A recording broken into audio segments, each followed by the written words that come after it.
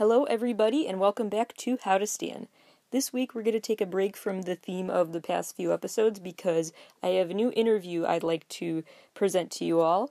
I got to talk this past week with Zoe Fraade-Blanar, who is one of the authors of a book called Super Fandom, How Our Obsessions Are Changing What We Buy and Who We Are. It's a really great book that dives into the sociology and history of fandom culture, going back from the very early days when this was first studied by scholars.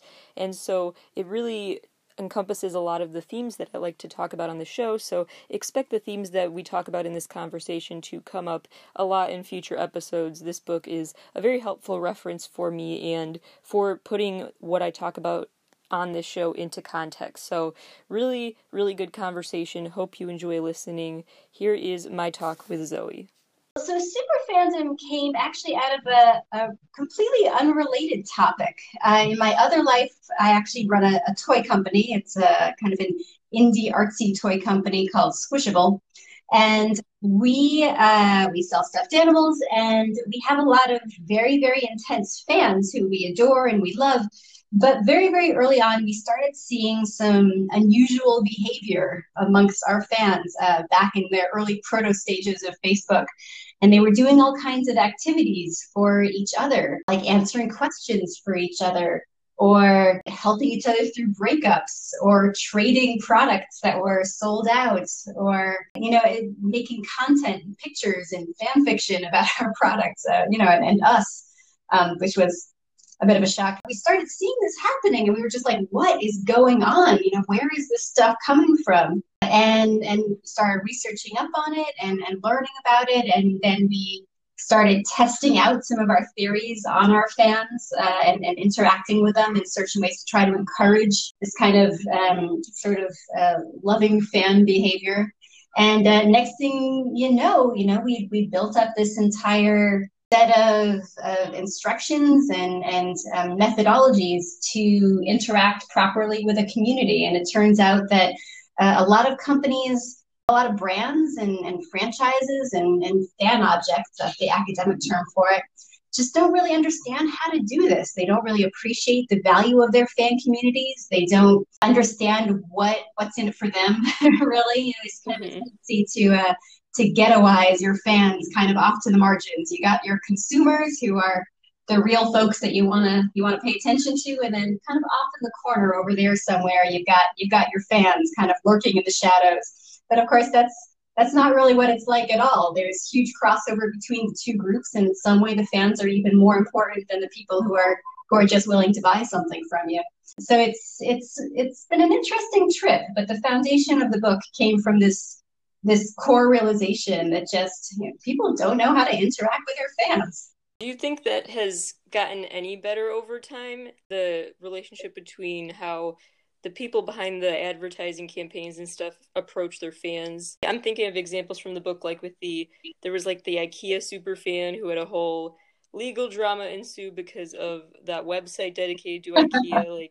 like those kind of moments. Like, do you feel like that's changing how companies respond to extra enthusiasm? It would be really nice to think so, wouldn't it? Certainly, I think there's more appreciation for fans now. I think that people are finally starting to understand that fan activity, while sometimes it can be alarming and even a little frightening to have so much brand activity going on that's uncontrollable, that's not specifically controlled and created by yourself. While yes, it's true that can be a little frightening, but the net result is almost always positive, and especially activity that really, if you stop and think about it, the only thing that's being given up is that control. And there's so much more that's actually being gained in terms of people forming happy memories with the fan object, people bringing in their friends. You got some good evangelization going on there. People spreading the word, people incorporating the fan object into their lives. I do feel like there's a lot more understanding now about the value of those activities than maybe there used to be. Having said that, we still hear situations where celebrities, where media owners, brands, people who run different activities, obviously, still, have knee-jerk reactions against fan activity. Sometimes rightly so, right? Not all fan activity is positive. Their fans can be horrible. But, without even really considering whether or not it's okay, we still hear about automatic lawsuits. We still hear about, automatic cease and desists and people getting very angry just because they can't control something without actually thinking about the value it provides. So, it is better. So in Super Fandom, the book, you talk about how fandoms kind of have come in waves. Fandom is utopia, and then there was fandom is social recreation, and then now we're kind of in like third wave. Fandom is identity or self-expression. Could you kind of just summarize what you mean by that? So yeah, this is all very kind of dense academic stuff, and it's actually a lot of fun to remember that they are serious academic folks in glasses and beards sitting around actually talking about this stuff, and getting PhDs in it, and you can actually get a degree in, say, Buffy studies. That's a real thing that you can get a PhD in. So it's fun to remember that this is actually a serious academic topic. But yes, people have been studying fandom, seriously in a serious academic way for a while, probably about 60, 70 years now, 80 years now. The phenomenon of fandom, obviously, itself is ancient. I mean, as long as there is religion, there's fandom in a culture, and probably even before that, as long as there's an alpha in the pack somewhere, there's going to be fandom. But the kind of modern concept of fandom is forming around some kind of piece of media or a brand or a human brand, just to say a celebrity. That probably stems from the Victorian period, 1870s, 80s, and 90s. We're talking, kind of industrial revolution stuff. And so it took probably about 50 years after that for people to start studying it. So back in the 1950s or 60s, a bunch of academics got together and they said, wow, people are acting in these very unusual ways. It looks like they've been doing so for long enough that we're allowed to study it now and not get looked at weird. And they started looking at some of the fandoms of their day, dance fandoms and Beatlemania and things like that. Comic fandom, that was a big one back then. And they came up with this idea of fandom is utopia, which is what we call first wave fandom. It's this idea that, all right, what is this stuff? Why are people acting like this?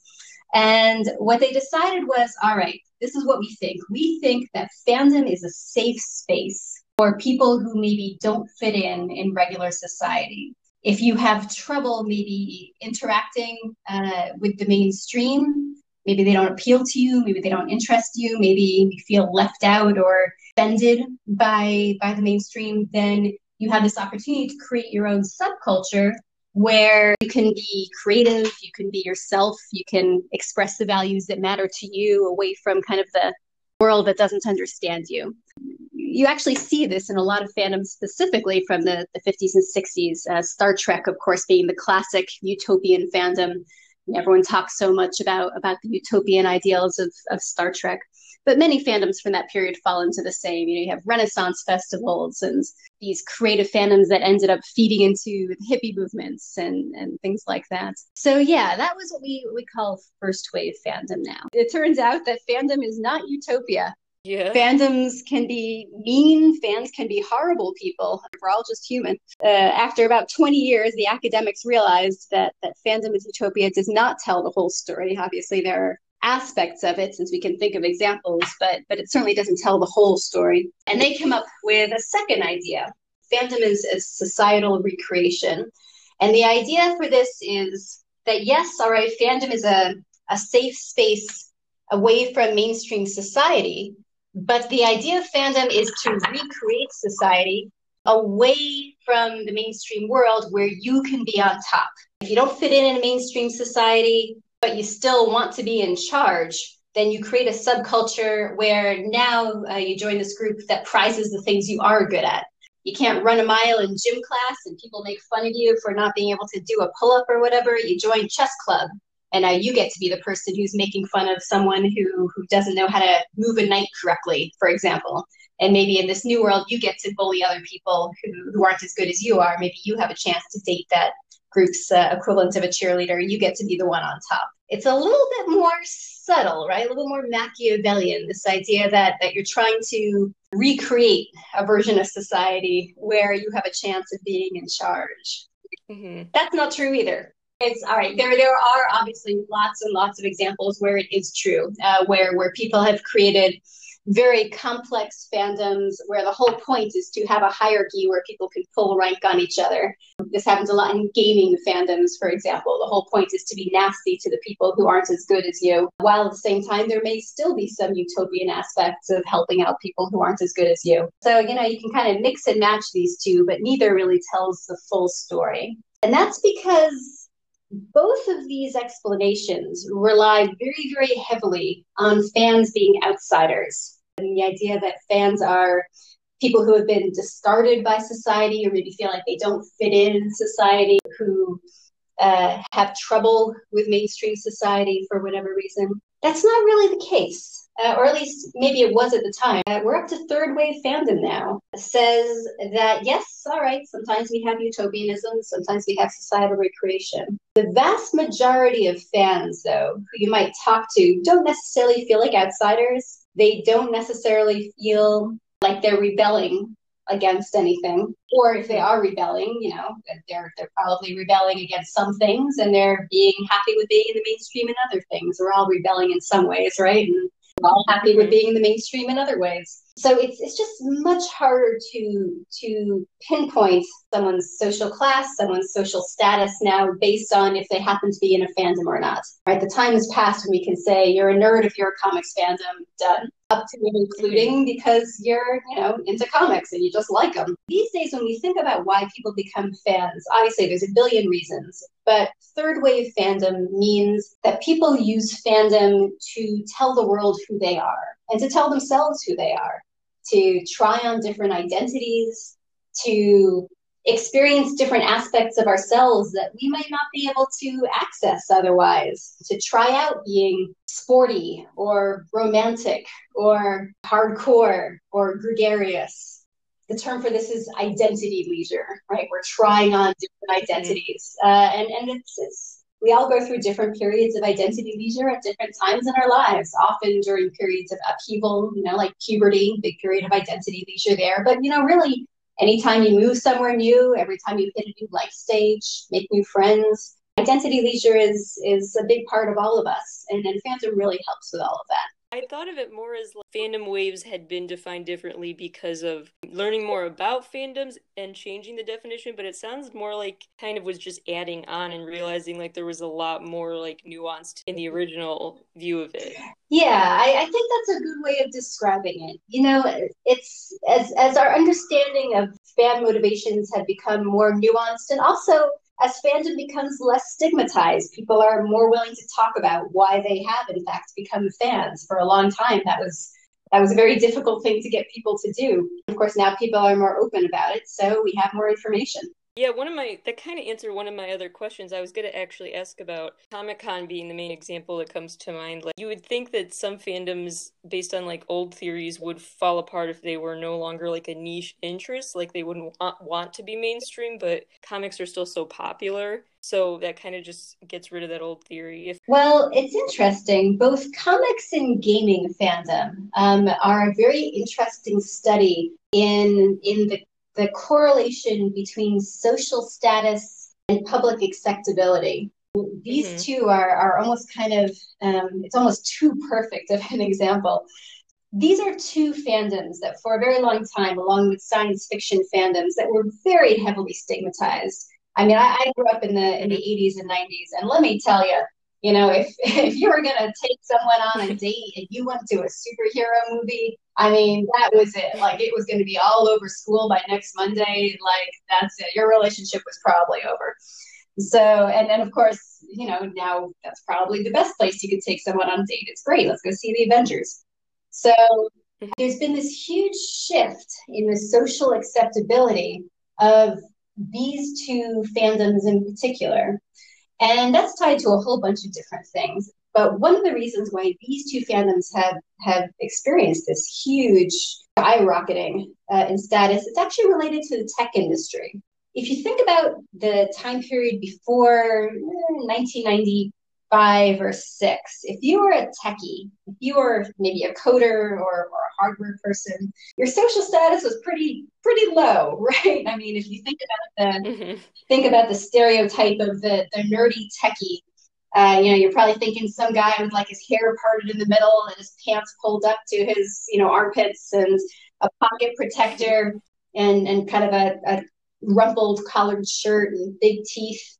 Right, a very specific Yeah, look. yeah. You can actually still buy costumes, nerd costumes, quote quote, which is actually related to a stereotype of being a government scientist from the 1970s. So it's actually a look that's left over from the idea of being kind of a governmental worker. Hmm. But up until probably about 94, if you were a techie, whether or not you happened to visually fit the stereotype, your social status wasn't so hot. You probably had an office somewhere in the basement of whatever company you worked for. It's probably in an old bomb shelter. Move around large pieces of old furniture. It really reflected kind of the social status of your job. Most companies needed a bunch of techies, but they weren't really central to the work that anyone did. Not like the important people on the upper floors, maybe the financial analysts or the HR folks or whatever. And then all of a sudden, in 95, 96, we started getting the first tech bubble. We had this huge influx of high paying white collar tech jobs. And within, maybe 24 months or so, being a techie went from being this kind of embarrassing sort of gremlin under the floor to being a very highly sought after, lucrative position, which could command almost any salary they could possibly want. And they were the people who were founding the companies. They were suddenly worth billions of dollars. They were making companies where the tech was the company. There were no upper floor people. They were the upper floor people. They suddenly had a shot at becoming the CEO. This had never happened before. Someone with a tech background being a CEO.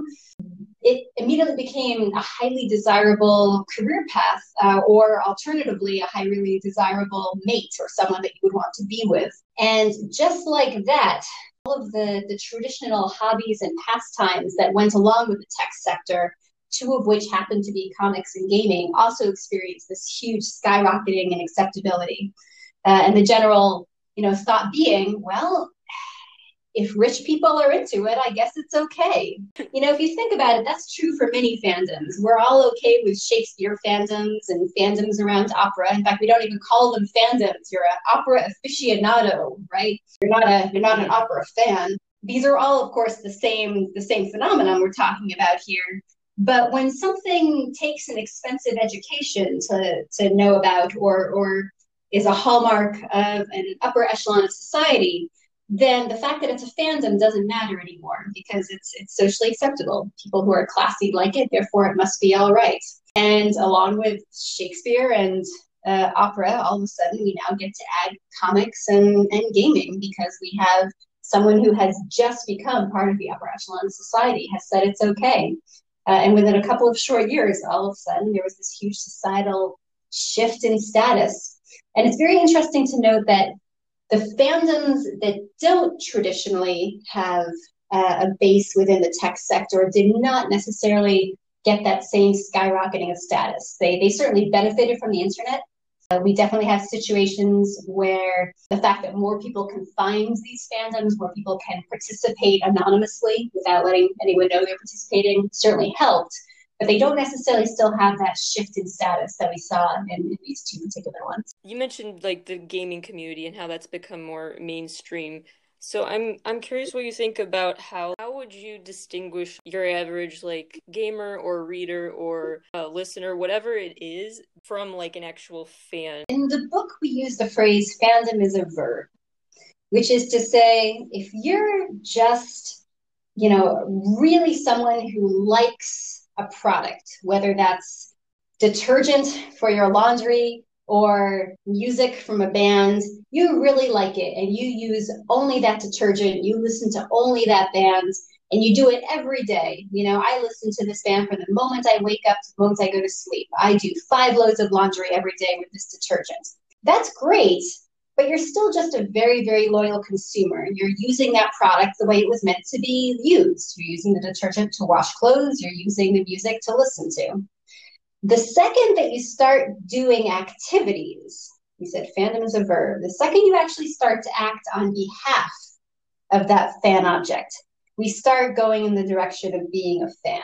And there are actually a number of different kinds of activities that you might do in order to act in a fan-like way. They're called the fan-like activities, in fact. So the fan-like activities that someone can do to act like a fan, to behave like a fan, can make collections. That's called performative consumption, if you want to break out that phrase at your next cocktail party. Performative consumption, making collections of things. Making collections, if you're collecting someone else's fan fiction, yes. If you're writing it yourself, that's content production. You are actually creating items in tribute to that fan object, and it's another very, very strong fan-like activity, absolutely. You could also evangelize for that fan-like activity, try to get other people to become a fan of it, socialize about that fan-like activity, talk to other people who are also fans of it.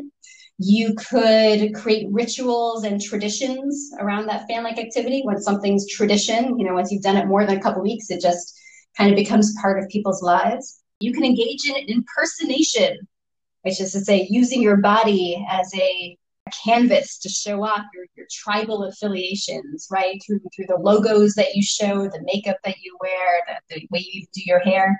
Of course, you could go full cosplay. That's impersonation, obviously. There's no reason to go the full Elvis in order to show your affiliations. Just having a Nike symbol on your shirt, you're engaging in impersonation. You're using your body as a way to show off your brand affiliations. So, like, if you just, like, listen to a band every day, you're a consumer, and then if you're wearing the band's merch and talking to your friends about the band, that's, like, fan level? That sounds about right. Yeah, as soon as you start acting in ways that are ancillary to that primary consumption experience, as soon as you start adding value to the brand in a way that has nothing to do necessarily with what's in your wallet, as soon as you start on behalf of it, trying to make it worth more, trying to save the way you felt around it, as soon as you act, fandom is a verb, as soon as you act on behalf of it in a way that has nothing to do with that prime method of interactivity that was originally built in, you become a fan. More of my interview with Zoe Fraade-Blanar after this commercial break. Are there particular fandoms that they seem more prone to, like, dividing themselves up, or, like, sub-fandoms, like categories or hierarchies, more of a fan than the other, how that is, like, has caused fan divides over time? I know this is, like, a super broad question. If there are certain ways that people who study this stuff talk about fans that have those divisions or hierarchies, or like how that process actually happens. One of the effects of third wave fandom is that fandoms do love to divide and divide and divide. If the whole purpose of fandom to be able to feel like an individual while at the same time feeling like you're part of a group, which is kind of the basic conflict in modern life, right? Then you can't help but subdivide over and over and over again as people look to define their identity more and more and more, right? Anytime the fandom gets big enough, you lose your sense of identity because now everyone else has that exact same identity. It becomes important to then schism so that you can retain having a unique identity. And of course, the bigger the fandom is, the more people have to specialize within that fandom to retain a sense of identity within that fandom. And that's just natural and part of choices that third wave fandom press on us. At the same time, having a hierarchy within a fandom isn't necessarily a bad thing. And having a hierarchy is also a little bit different than having lots of different flavors of fandom, having a schism within the fandom. Schisming fandoms, it's what happens. Whereas having a hierarchy within the fandom, having big name fans who are kind of high status, they have a lot of cultural and social capital. And then we have kind of the peripheral group around them of fans who have much lower social capital. And they're not really as hardcore fans, but they enjoy dropping in now and then. It's natural, and to be honest, it's healthy for a fandom, right? Every fandom needs to be able to see what the perfect fan looks like so that you have a way to aim for that. That's what motivates people to keep doing fan-like activities. It's what keeps people engaged. And it's also what keeps people interested in the fandom, right? You need something to work for. So to be honest, a good, healthy fandom will always have some way of measuring yourself against what what other fans are doing at any given time, and how you stack up, whether that's an official way, like some kind of a leaderboard or scoreboard, slightly messier, like just having an internet forum where people can post their fan art and you can see who's the best. Or even, something as silly as looking at the comment threads in someone's Instagram post, and you start noticing that, these couple of people show up again and again and again. Being able to see that they're high status fans is actually a positive. So it sounds like fandoms kind of operate like families do, or like some sort of any organization, like it is constantly changing, and like it's not a bad thing, it has to evolve. Yes, I mean, fandom has, or really any subculture, I suppose, has two states. They are either dynamically changing or they are dead. So it's much better for a fandom to be in a state of upheaval, which is to say a situation where the fans are engaged and maybe angry at each other, true, but at least they're showing up, than having a fandom where no one cares, where people are apathetic, where it doesn't matter enough to people to bother fighting. I always tell when fandoms are going through big political upheavals and everyone's really angry at each other and you got folks trolling, and I know it feels awful, but actually this is fantastic. It's wonderful that enough people care enough about this topic that they're bothering to get into fights. Does it seem like with the internet and everything nowadays that fans can they're less likely to die out because they can keep the conversation going about? The internet, probably the biggest effect it's had is that it's lowered the barrier to entry for finding fellow fans. Fandom is inherently social. There is no such thing as a solitary fan, not for long. You may think that you are a solitary fan, a secret fan, but there's actually very, very little evidence that such a thing ever exists. If someone thinks they're actually a secret fan, what they really mean is that they're doing fan-like activities in secret. They're being social with other people just away from their mainstream friend group, and they're socializing with this other friend group that they haven't told anyone about. Because fandom is inherently social, prior to the internet, it was often very hard to find other people to be social with, right? If no one else in your hometown was a fan of the same thing as you, and you couldn't convert them, after a while, you probably just gave up and you held it kind of as a secret thing that you loved in the back of your head. But you certainly couldn't do any really hardcore, high-level fan-like activities without being able to do them together. With the internet, that's of course not the case. If there is at least one other fan of the thing that you like somewhere in the world, you can connect with them. And you can find a place to do so and a platform to talk about it. And next thing you know, you're doing fan-like activities with some guy in Bulgaria. So this has been huge. It means that a lot of these fandoms that might have just died out beforehand because of lack of geographic proximity now no longer have that situation. It also means that the size that a group needed to be in order to be viable has gone way down. It used to be that in order for a group to live, to breathe, it had to be reasonably big because not everyone would be able to get there all the time. And it took a lot of energy to do any activity, right? But of course now you could have a group of two and be extremely active together. You don't have to have that many people as long as you're really dedicated. You can still log in from wherever you are. You can still make it part of your life. You can still incorporate rituals and traditions. So that's both key. The other thing that the internet has allowed is, I believe I mentioned it a little while ago, this ability to operate in secret without stigma. The stigma against fan-like activities prior to the internet meant that quite a few people just wouldn't risk it. You might like comics, but everyone's going to see you going into that comic store. Don't risk it, man. I mean, your social status can't take it, right? Everyone's going to know that you were at that concert. Right. Don't do it.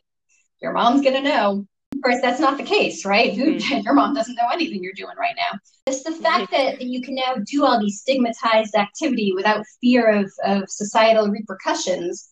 I mean, for better or for worse, right? Obviously, there are a lot of negative effects that causes as well. But it does mean that people now feel free to indulge in a lot of this behavior that beforehand they wouldn't have risked the social censure of having people say, oh, don't do that.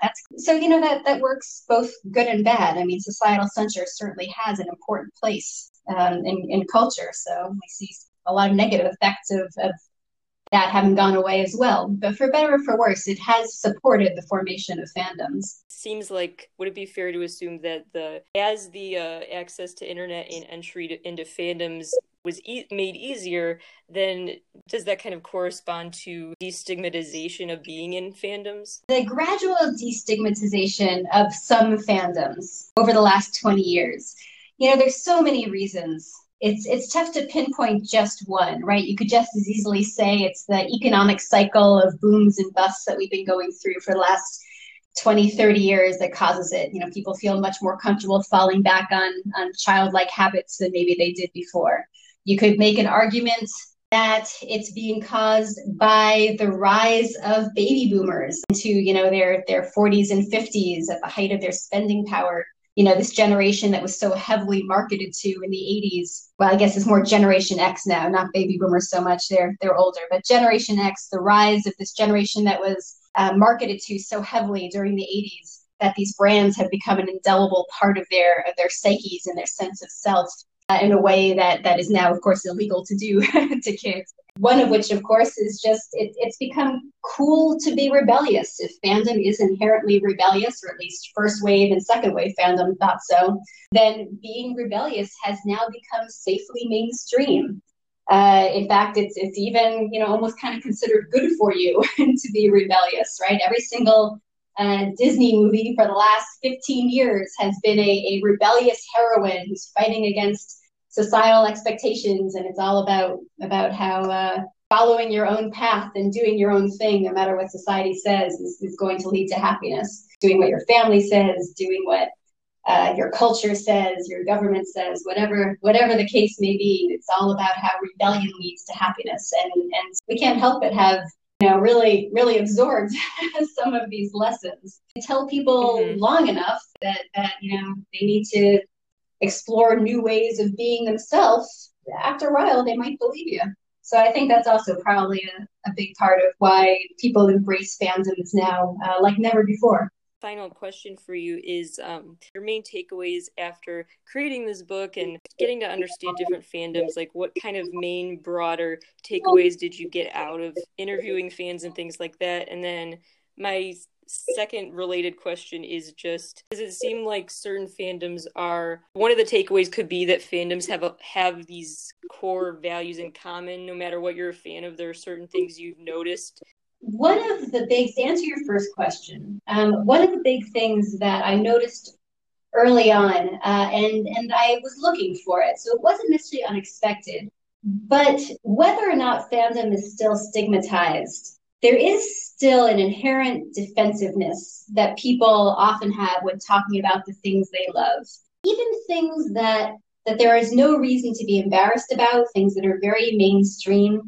I think just the history of fandom has left us with a fear of being called a fanatic, right? Being a fanatic is a very negative word. A fan, kind of has a fun connotation now, but a fanatic is, in fact, someone who is mentally ill, right? Someone who is no longer thinking logically, someone who could hurt people or themselves.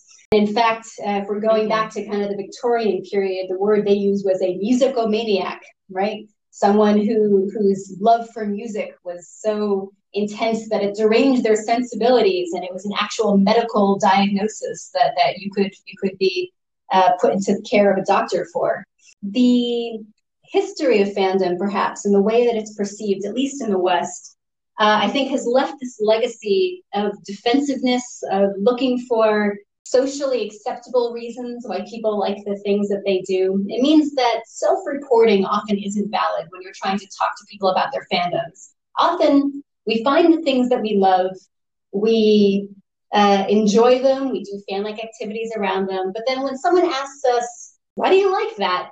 We struggle to then find a socially acceptable reason, right? That may have nothing to do with why we originally came to our fandom. People may truly believe that they like Star Trek because of its utopian social message, but let's be honest, they probably like it because it's a fun place to dress up and they get to meet dudes. And that's fine. There's nothing wrong with dressing up in fun costumes and going to conventions where you get to meet dudes. But very few people would admit that. As an academic, Mm-hmm. it can be a little more of a challenge to kind of tease out the more subtle motivations that really cause people to find the things that they love, and then what they're getting out of it. Because everyone's getting something out of it, and you know what? Everything is equally valid, and there's nothing wrong with that. Now, are there any core values between all fandoms? What different people get out of their fan affiliations is very, very personal. It may be a feeling of Mm-hmm. community. It may be beating back loneliness. It may be a feeling of power. It may be a chance at romance. It may be a chance at creativity and a chance to fulfill creative desires. It may be that they're learning new skills because they're part of that fandom. It may mean that they get to access a part of their personality that they don't get to access otherwise, or behave in certain ways that they otherwise wouldn't feel comfortable behaving. It could just be that it helps them grow closer to their family or their friend group. And all of these are completely, totally valid. Even, you know, people who say that a certain fandom got them through difficult periods in their life. We call these the tales of miraculous, tales of the miraculous. People who role that their fandom fills is that they're going through a rough spot, and this fandom was there for them. And these are all equally valid. So I wouldn't say that there's any one specific motivation which is true across all fandoms, but I do think it's probably fair to say that everyone has a real and completely valid motivation that brings them to their fandom, which is contrary to traditional mainstream societal views of fandom that say these people are crazy, they just like this thing too much. They're not. They have their reasons. And you know what? If those reasons disappeared, they would find another fandom that served them better. That's a good way to put it. It's very personalized, but at the end of the day, everyone wants that sort of escape or outlet, and that's ultimately what fandoms do. Big thanks to Zoe Fraade-Blanar for joining me on the show today. She's the co-author of the book Super Fandom: How Our Obsessions Are Changing What We Buy and Who We Are, and the book is out now. It covers everything from classic fandoms like Star Trek fans and Renaissance fair enthusiasts all the way up to gaming communities and more modern fandoms. It really traces the fandom history in a very all-encompassing, unique way. So if you enjoyed listening to this conversation, I hope you go check out the book.